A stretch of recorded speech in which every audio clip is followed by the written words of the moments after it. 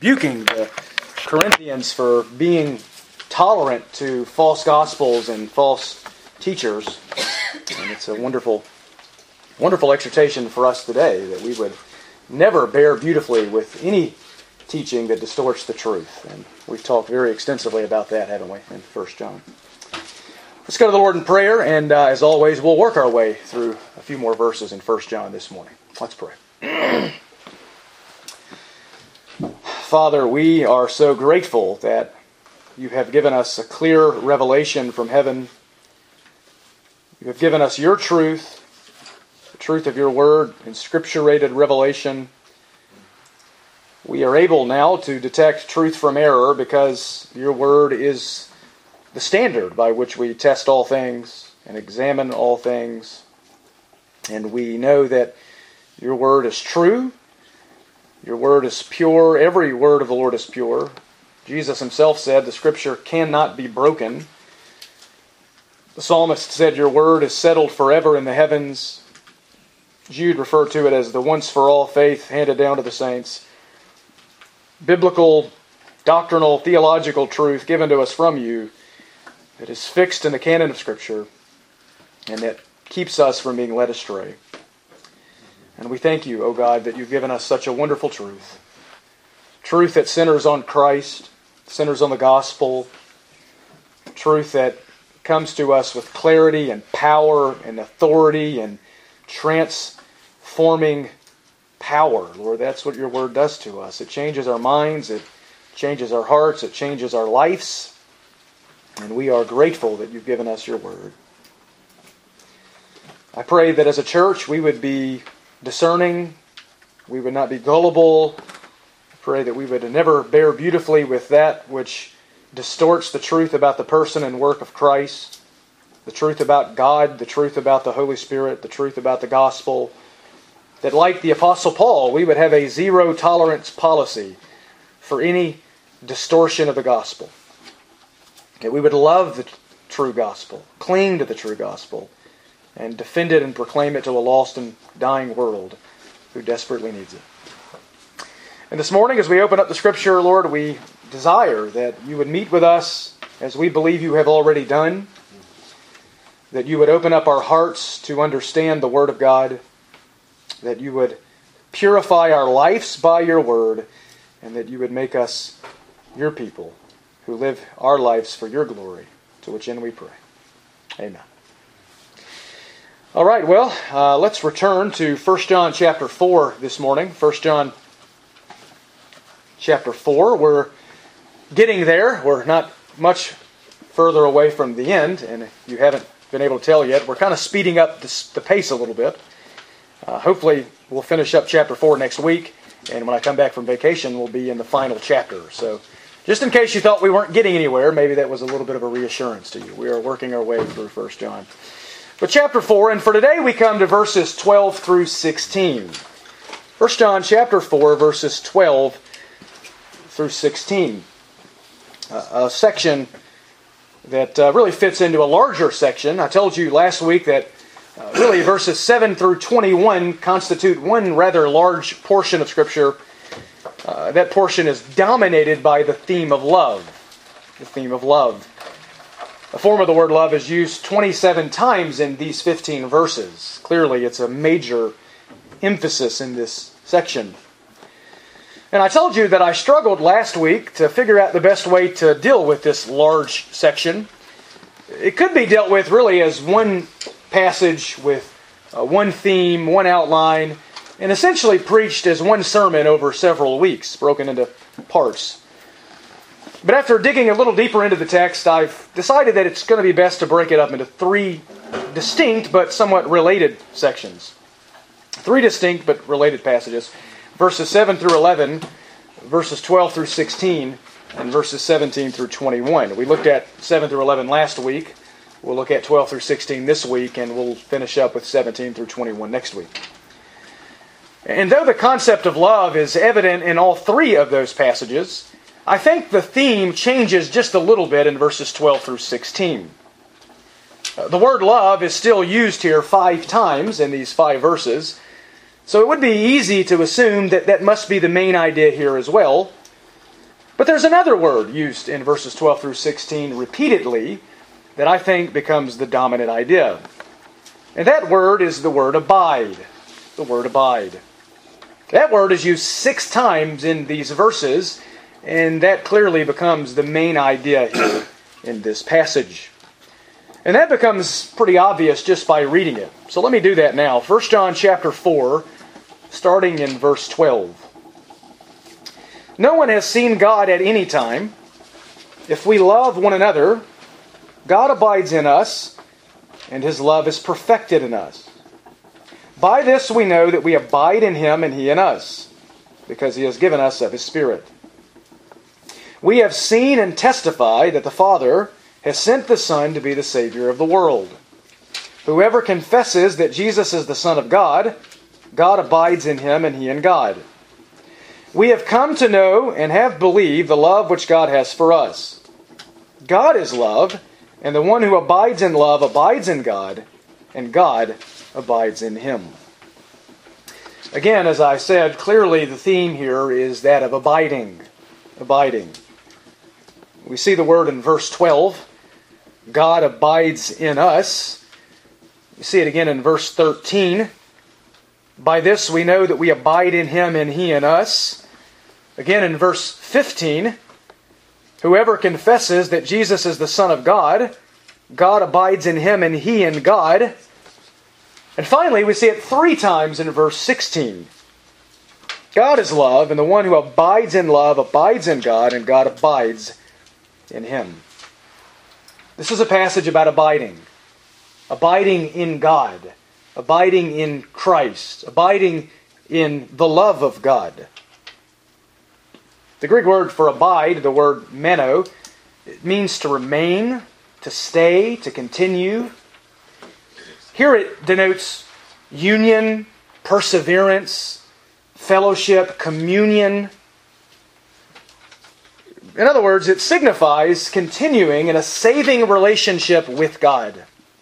True believers are those who continue in a saving relationship with God through Jesus Christ. They abide in Him. John has already introduced this concept of abiding.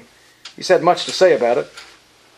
He used the word back in chapter 2, verse 6, where he wrote, "The one who says he abides in Him ought himself to walk in the same manner as He walked." The one who professes to be in a saving relationship with God should prove that by pursuing Christ-likeness, by seeking to become like Christ. He used the word again in chapter 2, verse 10. There he wrote, "The one who loves his brother abides in the light, and there is no cause for stumbling in him." True believers abide in the light. They abide in God. They abide in Christ. They abide in love.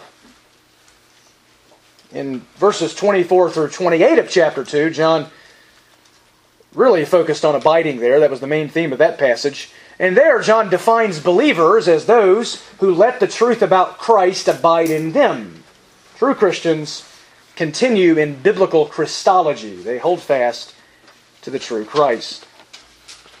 So clearly, John has a lot to say in this letter about abiding. And he got all of this from our Lord Himself. That's where John learned his theology.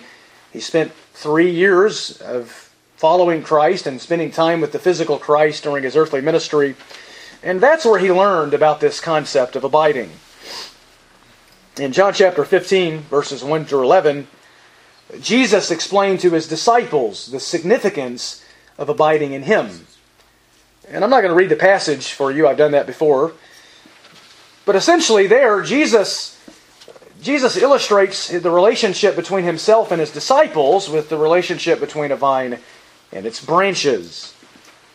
Just as a branch could never bear fruit unless it's connected to the vine, so the only way we can bear fruit is if we're connected to Christ, if His life flows through us. The only way for us to be fruitful is to continue in a saving relationship with God through faith in Christ. And that is what a true believer does. He abides. He abides. He continues, he remains, he perseveres. Christians are those who continue in a saving relationship with God through Christ. However, the sad reality is that many who claim to be in a relationship with God are not. Many who, like the false teachers in John's day, claim to abide in God, in reality do not. They are deceived, deluded, bewitched. They're the ones Jesus described in Matthew chapter 7, verses 21 through 23. Those who say, Lord, Lord, and hear those words, I never knew you. They're false converts who have deceived themselves. And in light of the horrific reality of false conversion, it is absolutely critical, and you know this, I'm not telling you anything new, this is really what John has been saying the whole way, but it is absolutely critical that we be able to determine if we are truly in a saving relationship with God.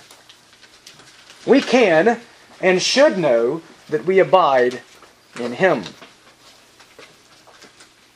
And in verses 12 through 16, John's going to help us figure out how we can know that. John's going to help us know that we abide in Him. And he does that by giving us three evidences of abiding. Three evidences, three proofs that we indeed abide in a saving relationship with God. And as we look at these one by one, may we examine our hearts in the light of these evidences in hopes that we might come to know that indeed we abide in Him. So three evidences. Number one, the first evidence of abiding is our love for others. Our love for others. Look at verse 12. No one has seen God at any time. If we love one another, God abides in us, and His love is perfected in us. John says no one has seen God at any time. Now wait a minute. Didn't people see God in the Old Testament? Didn't people see God in the New Testament through the incarnation, through Christ? Wasn't He God in the flesh? The answer, of course, is yes. We know that Jesus was God in the flesh. He said, to see me is to see the Father. We know that people saw God in Christ. We also know in the Old Testament, in Genesis 18, God appeared to Abraham in human form. In Genesis 32:30, Jacob said, I have seen God face to face, yet my life has been preserved. Jacob saw God. In Judges 13:22, after encountering the angel of the Lord, and by the way, just a side note, this is free, this is extra. The angel of the Lord, when you encounter him in the Old Testament, that is a temporary manifestation of God. That is what we call a theophany or a Christophany. That is God Himself in temporal, visible human form. Not an angel of the Lord, but the angel of the Lord. You'll see Him often in the Old Testament. And one place we see Him is in Judges 13:22. And after encountering that angel, Manoah said to his wife, we will surely die, for we have seen God. They saw God. So in light of the fact that many Old Testament saints saw God, how can John say that no one has ever seen God at any time? How can he say that? Well, three reasons. Three reasons. Let me give you three. First of all, no one can see the true essence of God because He is a spirit. No one can see the true essence of God because He is a spirit. The word spirit, I've told you before, comes from the Greek word pneuma. It's where we get the word pneumonia from. It means breath or spirit. You can't see your breath unless it's winter in New York. But ordinarily, you can't see your breath and you can't see a spirit. It's an invisible, immaterial essence. So no one can see God in His essence because He's a spirit. 1 Timothy 6:16, there Paul says that God is the one whom no man has seen or can see. Cannot see Him. 1 Timothy 1:17 says He's the King, eternal, immortal, invisible. Invisible. Colossians 1:15 refers to Him as the invisible God. Because He is an invisible spirit, He is the unseen God. He is invisible. But secondly, no one has seen God because no one can see him in the fullness of his divine glory and live. No one can see him in the fullness of his divine glory and live. He is infinitely holy, and we are radically sinful. And therefore, to see him in the fullness of his majesty would be instant death for us. That's why in the Old Testament, Jacob and Manoah were so stunned that they had seen God and lived. In Exodus 33:20, God told Moses, "You cannot see my face, for no man can see me and live." No man can see God in the fullness of His beauty and His majesty and His glory and live. The only reason Jacob and Manoah and his wife were able to live is because they saw temporal manifestations of God, theophanies. They didn't see Him in His fullness. But there is a third possible interpretation of what John means here by no one has ever seen God. And that is that no one has ever seen God the Father. No one has ever seen God the Father. We've seen the Son, but no one has ever seen the Father. John made that point in the prologue of his Gospel in John chapter 1. In verse 18 he said this, "No one has seen God at any time. The only begotten God who is in the bosom of the Father, He has explained Him." No one has seen God, that is the Father, at any time, but the only begotten God or Son is the one who reveals Him. They haven't seen the Father, they've seen the Son. Which means, in the Old Testament, when people saw God, they didn't see the Father. Who did they see? They saw the Son. The Son. Jesus affirmed that again in John chapter 6, verse 46. There He said, "Not that anyone has seen the Father, except the one who is from God. He has seen the Father." No one has seen the Father, except the one who is from Him. That is the Son, the Lord Jesus. So when God is seen in the Old Testament, they're seeing Christ. They're seeing Christ. That becomes then a wonderful proof of the deity of Christ, doesn't it? If no one's ever seen the Father, who do they see when they see God? They see Jesus. Because Jesus is God. He is the Word of God, the revelation of God. So no one has seen God at any time. No one can see His invisible essence. No one can see Him in the fullness of His divine glory and live. No one has ever seen the person of the Father. And no one can see the Son today because the Son is in heaven at the right hand of the Father. So the question then is, how does the world see the love of God today? How does God manifest His love to the world today? He did it 2,000 years ago in the cross, but how does He do it today? The answer is through us, through His church. Look at verse 12 again. "No one has seen God at any time. If we love one another, God abides in us, and His love is perfected in us." No one has seen God at any time. No one. But they see His love through us when we love one another. God displays His love to a watching world through His people. In other words, the invisible God becomes visible through our love for others. The invisible God becomes visible through our love for others. And for those who love, they give evidence that they abide in God. They give evidence that they are in a saving relationship with God. And as they love, the God who abides in them demonstrates His love through them.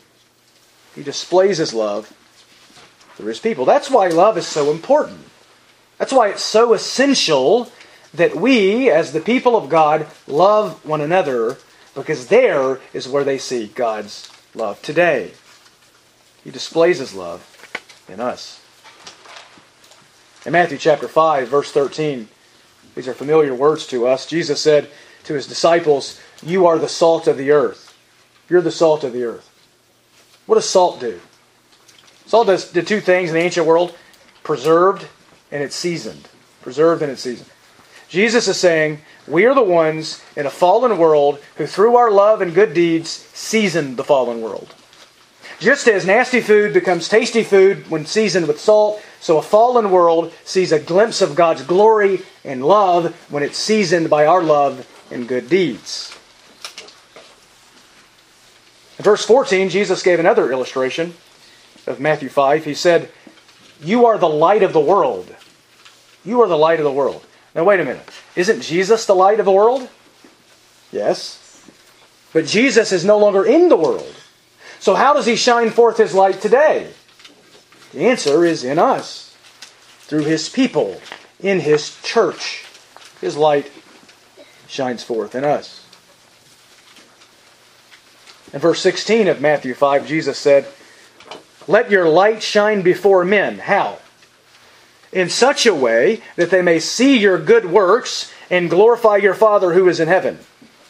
The light of God's grace and love and glory shines forth in a broken world through the love and good deeds of His people. We are the ones who display the love of God. In John 13:35, Jesus said, by this all men will know that you are my disciples, if you have love for one another.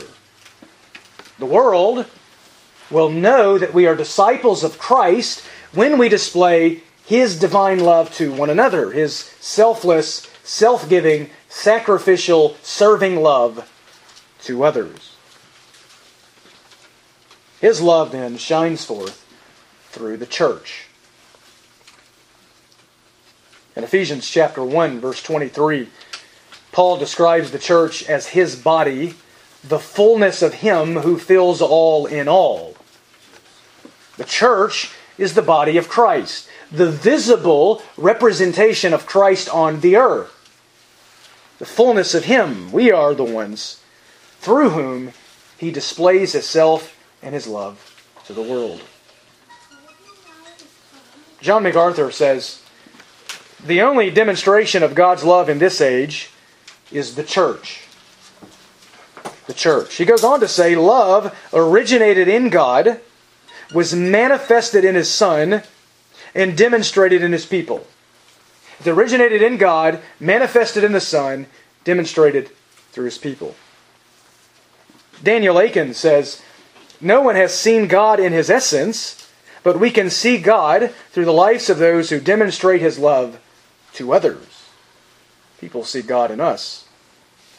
John Stott adds, the unseen God, who was once revealed in His Son, is now revealed in His people when they love one another. Isn't that amazing? Isn't that amazing? God demonstrates Himself to the world through you, Christians, as you love one another. The love of the Trinity is displayed through you. Does that motivate you to love? Is that an incentive to love others? When you know that divine love, the same love that is within the triune God from eternity, the same love that was displayed in the cross, is the same love that we get to display in an imperfect way, obviously, every day as we love one another. And those who do that, they can know that He abides in us. He abides in us. And the result of that comes at the end of verse 12. His love is perfected in us. His love is perfected in us. The word perfected translates the Greek word teleio. The word could mean perfect, but it could also mean mature, complete, to be brought to a desired end, an intended goal. John is saying God's love comes to its intended result and goal in us when we display His love to a watching world. God's love comes to its intended goal when we display His love to a watching world. His love produces our love for others. That in turn provides assurance of salvation, and that's how we know that God abides in us, because His love flows through us. And when His love is displayed through us to a watching world, then His love is perfected in us. And so the first evidence of abiding is our love for others. our love for others. And we'll look at that again in verse 16.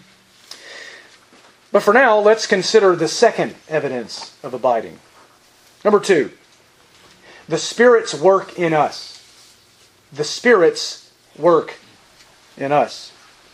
Look at verse 13. By this we know that we abide in Him, and He in us, because He has given us of His Spirit. We can know that He abides in us and we abide in Him.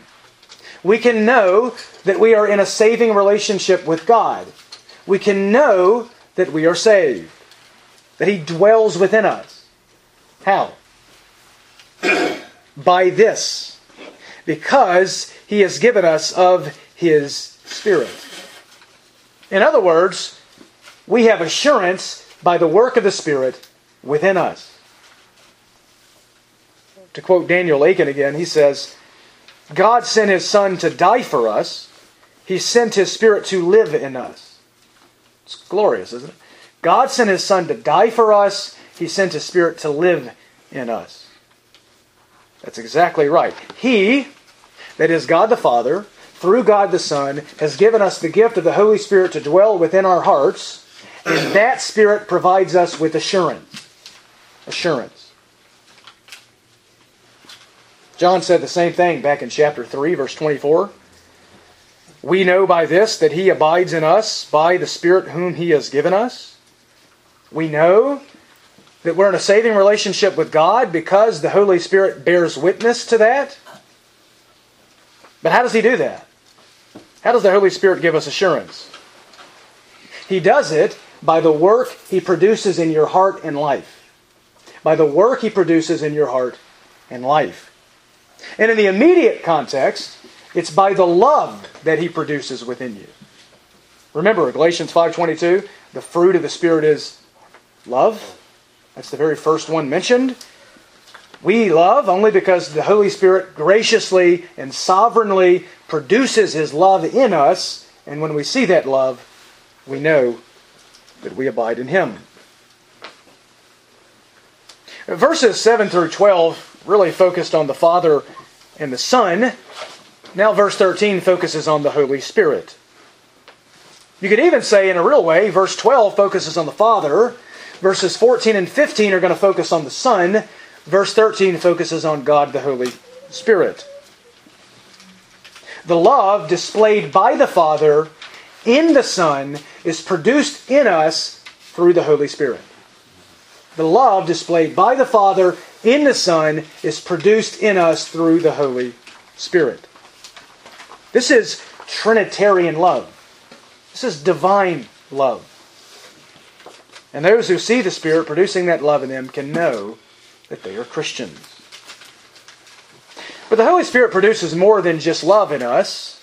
The fruit of the Spirit includes more than love. Turn with me to Romans chapter 8 for a moment. Romans chapter 8. Don't lose your place in 1 John. We'll be right back. But just a moment, we'll go to Romans 8. That is the 6th book of the New Testament. Matthew, Mark, Luke, John, Acts, Romans. It's the first letter in the New Testament. Romans 8. And in Romans 8, Paul is describing the work of the Holy Spirit in the life of a believer. He explains that the Christian life is not lived by human effort, but by divine enablement. Divine enablement. Not by the flesh, but by the Spirit. And in this chapter, he makes several statements that give us clarity on how the Holy Spirit provides us with assurance. Romans 8, and we're going to go in reverse order here. We're going to read backwards, starting in verse 16. Romans 8, starting in verse 16. The Spirit Himself testifies with our spirit that we are children of God. The Spirit Himself, the third person of the Trinity, the Holy Spirit, bears witness to the reality of our salvation and sonship. How does He do that? He does this both internally and externally. Internally and externally. Internally, He convinces our hearts that we belong to God. Externally, He does this by the fruit and the work He produces in our life. Now go back to verse 14. Romans 8:14. Paul tells us now how the Spirit testifies to our sonship. He says, "For all who are being led by the Spirit of God, these are sons of God." How do you know you're a son of God? How do you know you're saved? Because you're being led by the Spirit of God. But how do you know you're being led by the Spirit of God? How do you know you have the Holy Spirit? Do you feel Him? You'll hear people say things like that sometimes. I've never felt the Holy Spirit. I don't even know what that means. You feel the Holy Spirit. It's not a feeling. It's more than a feeling. It goes beyond the feeling. It goes to the life. Look what he says in verse 13. "For if you are living according to the flesh, you must die. But if by the Spirit you are putting to death the deeds of the body, you will live." In other words, you don't feel the Holy Spirit. You feel the effects of the Holy Spirit. You don't see the Holy Spirit. You see the effects of the Holy Spirit. Jesus said that in John 3, right? The wind blows where it wishes. You don't see it, but you see its effects. You don't see the Holy Spirit coming to dwell in you, but you see the work and the effects He produces in your heart and life. Those who are led by the Spirit, then, are those who, by the power of the Spirit, are putting to death the deeds of the body. They're those who are subduing sin, mortifying the flesh, killing iniquity. This isn't really a profound thought, but really very simple. But the Holy Spirit makes you holy. The Holy Spirit makes you holy. How do I know that? It's in the name, right? Holy Spirit. The Holy Spirit does not indwell anybody without making them holy. So the evidence then that you're a Christian is that you have the Spirit. The evidence that you have the Spirit is He is enabling you to put sin to death, to grow in holiness. Now go to verse 4, Romans 8. Verse 4. "The requirement of the law might be fulfilled in us who do not walk according to the flesh, but according to the Spirit." Those who are walking in the power of the Spirit are enabled by the Spirit to fulfill the requirement of the law. They are enabled to habitually, as a pattern of life, obey the law of God. And we know that the requirement of the law, the heart of the law, is love. So those who have the Holy Spirit display that truth by their love and their obedience, their righteousness and their holiness. Verse 9 then issues a sober warning here in Romans 8. Down to verse 9. "However, you are not in the flesh, but in the Spirit, if indeed the Spirit of God dwells in you." If you have the Holy Spirit, you're no longer in the flesh. You're no longer dominated by sin. You're no longer living in a state of spiritual deadness and unregeneracy. You live in a different realm. You have new life, spiritual life, divine life, the life of God within you. But the second half of verse 9 gives us the bad news. "But if anyone does not have the Spirit of Christ, he does not belong to Him." All Christians have the Holy Spirit. If you do not have the Holy Spirit, you're not a Christian. You're not a Christian. You don't belong to Christ. Which means, if there is no evidence of the Spirit's work in your life, you are not a Christian. If there is no evidence of the Spirit's work in your life, you are not a Christian, regardless of what you may say with your mouth. If your life has not been changed by the Holy Spirit, you do not belong to Christ. Go back to 1 John 4 now. So don't trick yourself. Don't deceive yourself. Don't fancy yourself that, God knows my heart. I know my life isn't really changed and I'm still living in sin and living for the world and living for myself. But God knows my heart. I'm sincere. We can be sincere and be sincerely wrong. We can be convinced and yet still be deceived. It doesn't matter if you've professed Christ, if you've said a sinner's prayer, if you walk up the aisle, if you know Christian theology. If your life isn't changed by the Holy Spirit, you're not converted. You're not converted. That's John's main point here throughout 1 John. If there's no evidence of the Spirit producing His love in you, subduing your sin, transforming your life, making you holy, you're not a believer. You're not in a saving relationship with God. On the other hand, if you do see the evidence that the Spirit is working in your life, then you can be confident that you're a believer, that you abide in Him. And again, we're not talking about perfection, right? I mean, none of us meet that standard, except for Christ. Not talking about perfection. But what we're saying is this: if you are not what you once were, if you can see that you are becoming more like Christ, even if it's ever so faintly, even if it's ever so slightly, you see the Spirit producing some measure of Christ-like love in you, and holiness in you, and obedience in you, then you can praise God and be confident that you're a Christian.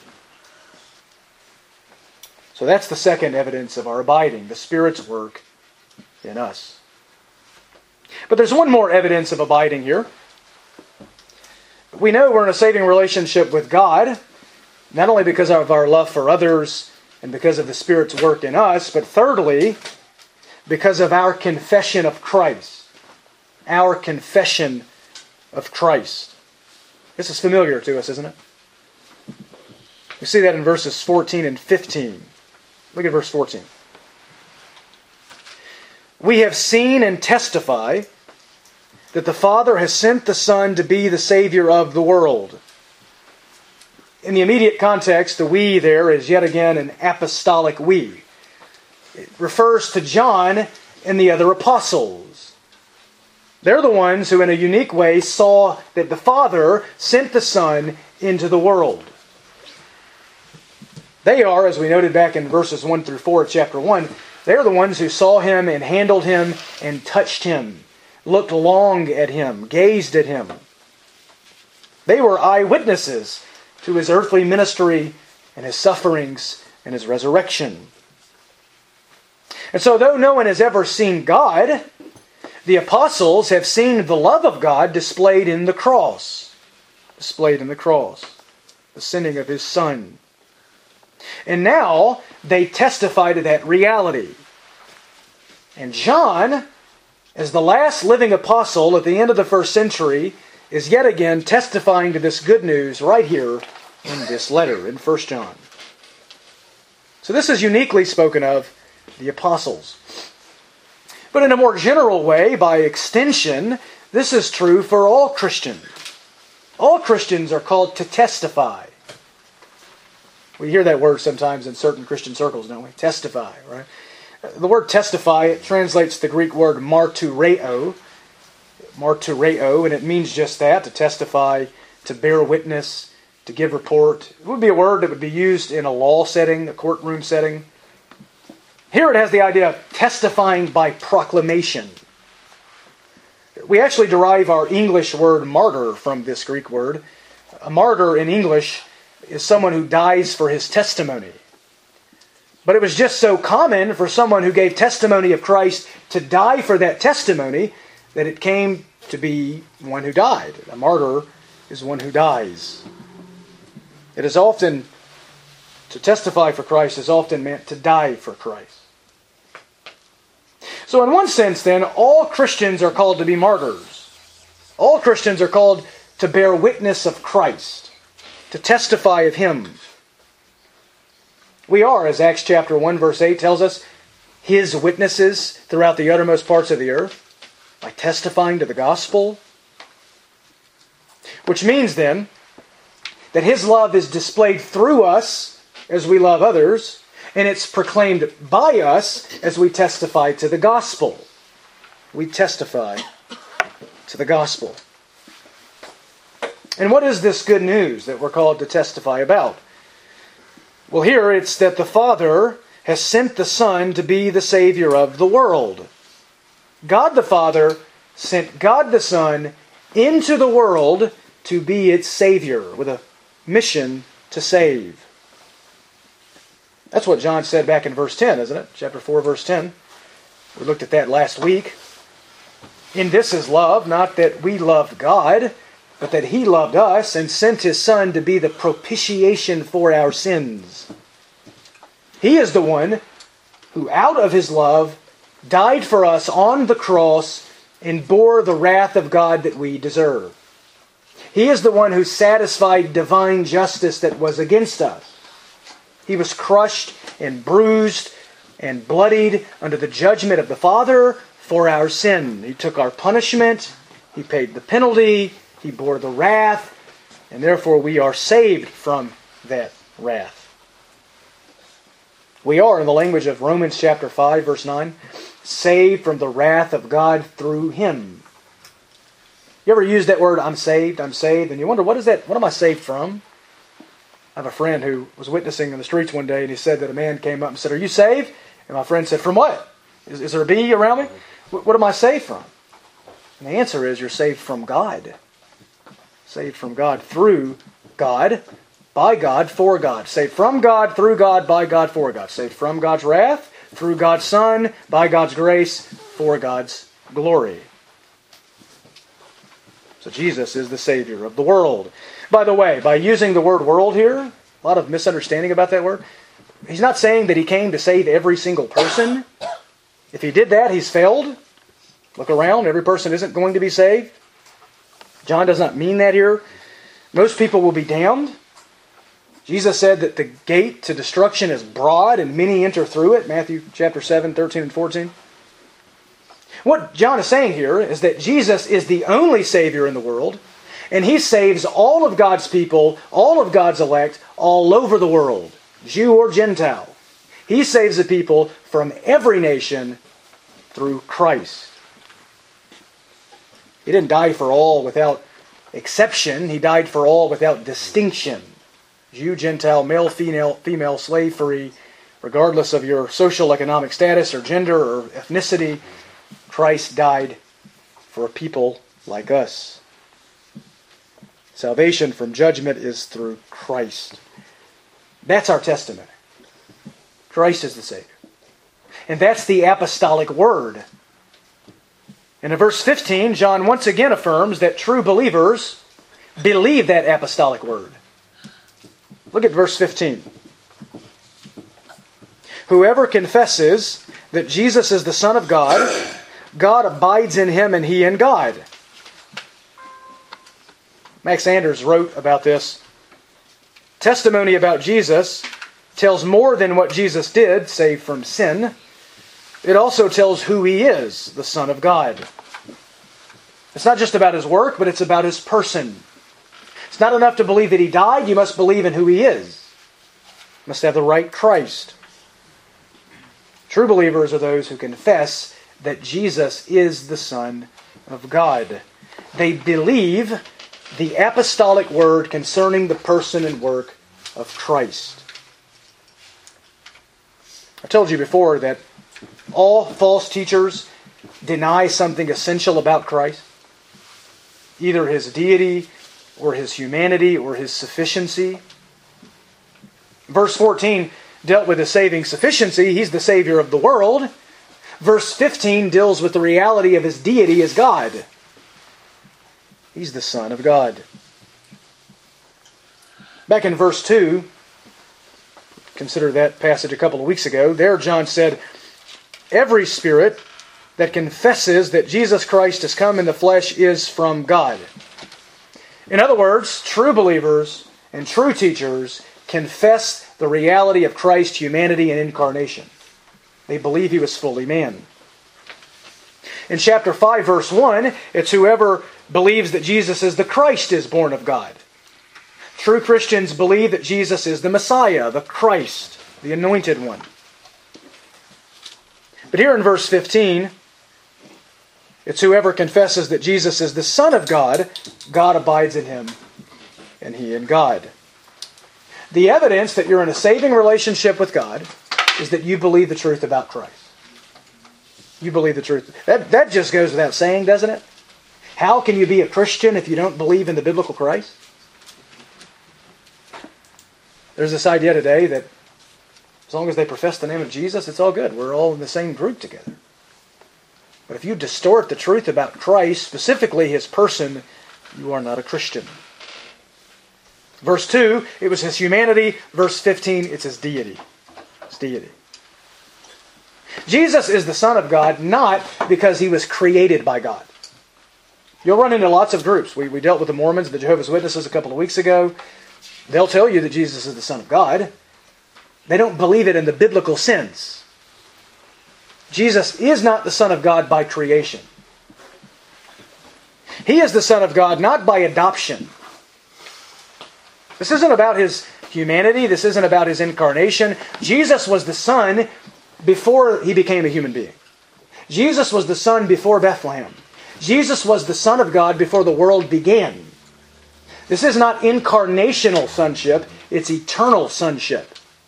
Jesus was the Son, and that has to do with His essential nature, His eternal nature. He's the Son of God, not like angels are, by creation, not like men are by adoption, like we are. He is the Son of God by nature. By nature. That's why He's called the only begotten. He's the only of His kind. The only in His category. The only one who possesses the nature and essence and glory and being of God in its totality, in its fullness. Hebrews 1:3 says He is the radiance of His glory and the exact representation of His nature. Jesus fully shares the nature and glory and being of God.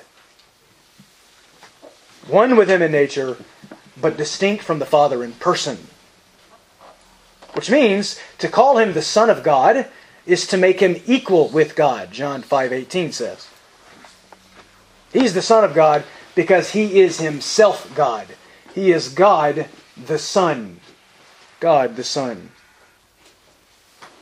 This, as I've said before, it involves belief in the deity of Christ. He's fully God. Belief in the humanity of Christ. He's fully man. Belief in the sufficiency of Christ. He's the sufficient Savior. It also involves belief in the doctrine of the Trinity, because to get Christ right is to get God right. To get God right is to get Christ right. The only right view of Christ is the Trinitarian view. He is God the Son, the second person of the Trinity, and true Christians believe that. For the one who confesses that truth, John says, God abides in him, and he in God. The evidence that you remain in a saving relationship with God is that you confess the truth about Christ. You believe in Him. So that's the third evidence of our abiding, our confession of Christ. But in verse 16, John takes us back to the first evidence once again, namely our love for others. We'll look at this verse really quickly. Look at verse 16. We have come to know and have believed the love which God has for us. Again, this is uniquely true of the apostles. They saw Christ. They watched Him come and die. They have come to know and believe in a unique way that Jesus loves us, that God loves us. They saw Him with their eyes. But it's also true for all Christians. All of us have seen this reality with the eye of our heart, with the eye of faith. So all of us, therefore, should come to know and believe the love that God has for us. It's a wonderful reality, a staggering truth, Christian. God loves you. The world may hate you, the world may forsake you, the world may abandon you, but God loves you and He will never leave you nor forsake you. And out of His love for you, He gave His Son for your salvation. He crushed Him under His wrath for your deliverance. That's the reality of the love of God in the cross. And as we noted last time, God's love is our example. God's love is our example. His love motivates our love. This is gospel-driven love, gospel-fueled love. The imperative to love is rooted in the indicative of what Christ has done for us in His love. It comes from God as a gift of His grace. That leads John to his next statement here in verse 16. Again, he says, God is love. God is love. He said that back in verse 8. And we noted there that God is the source of our love. So all believers therefore display His love. God is love. Let me make a few clarifications on that statement really quickly. Perhaps the most abused verse in the Scripture. First of all, that does not mean that God is only love. That does not mean that God is only love. God is more than love. Scripture says that God is light. God is a consuming fire. Try that for a church sign. God is true, God is spirit, God is holy, God is righteous, God is just, God is good. These are all attributes of God. And all of these attributes considered together are what make God God. The fullness of His divine glory, the fullness of His attributes is what make Him God. Secondly, this is not saying that God does not hate. You say something about God hating, people say, wait a minute, God is love. This does not mean that God does not hate. God does hate. Psalm 5:5 says that God hates the evildoer, all who do evil. Notice He doesn't just hate evil, He hates the one who does evil. Proverbs chapter 6, verses 16 through 19 mentions 7 things that the Lord hates. Among those are a false witness who utters lies and one who spreads strife among brothers. God does hate. God hates.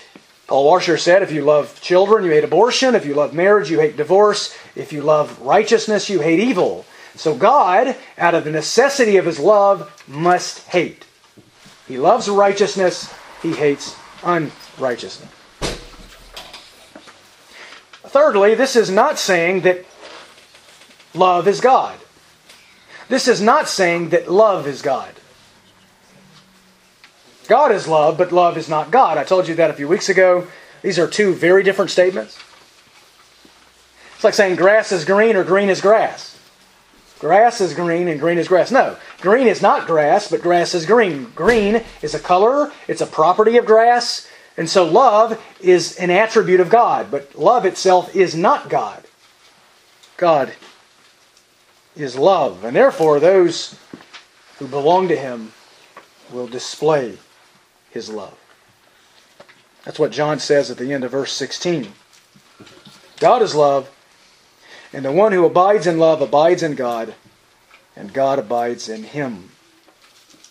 The one who continues to display habitual, increasing, Christ-like love demonstrates that he is in a saving relationship with God. He is connected to God. That's the one whose life is in God and God's life is in him. God indwells him. He's indwelt by God. He's in union with God.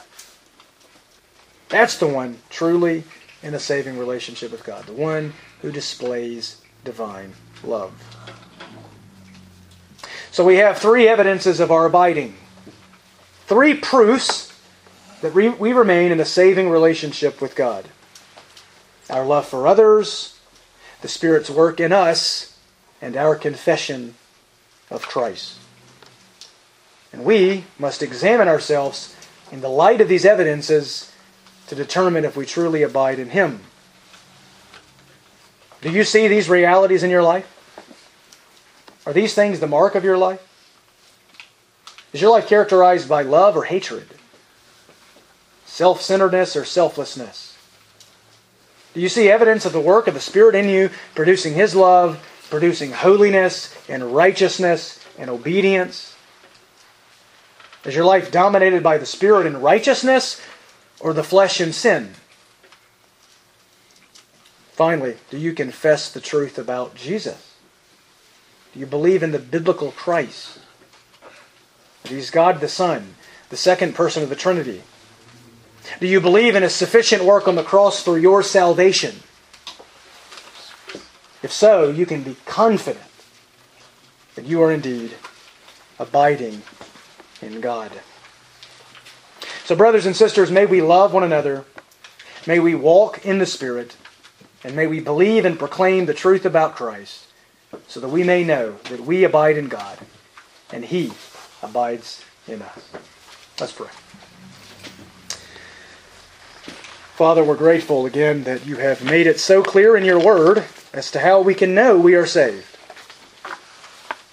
This passage really summarizes the entire book of 1 John. We know there are 3 tests that go together: belief in the truth, obeying the truth, loving in truth. We know that those 3 tests serve as the standard by which we can measure the reality of our faith or the lack thereof. And this constant, relentless, repetitive warning about false conversion in 1 John becomes an important reminder for us Peter said he wanted to stir his readers up by way of reminder, and I'm sure John would concur with those words. And so, Lord, thank you for reminding us again of this important truth. May our lives be marked by love. May it be marked by the work of the Spirit in our hearts, and may it be marked by the faith in the biblical Christ. And if there are people here this morning who are not really converted, who do not believe the true Christ, who haven't been born of the Spirit, who aren't loving and obeying the Word of God, I pray that today would be the day of salvation and that you would radically draw them to yourself for your glory. We pray all these things for Christ's sake. Amen.